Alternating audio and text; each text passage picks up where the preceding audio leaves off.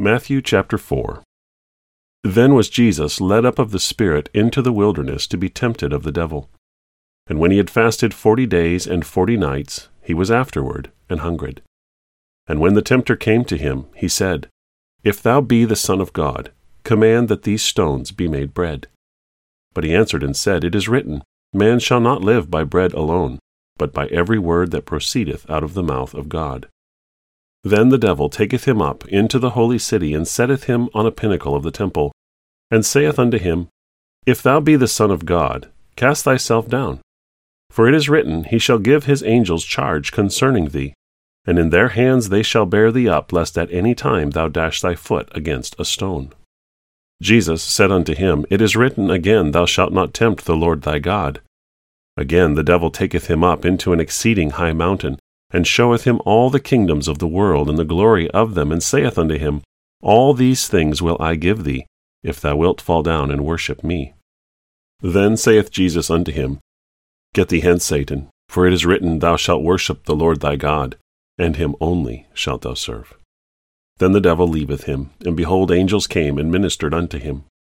Now when Jesus had heard that John was cast into prison, he departed into Galilee.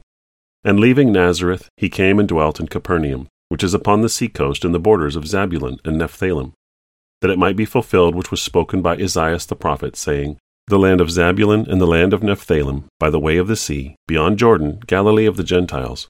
The people which sat in darkness saw a great light, and to them which sat in the region and shadow of death light is sprung up.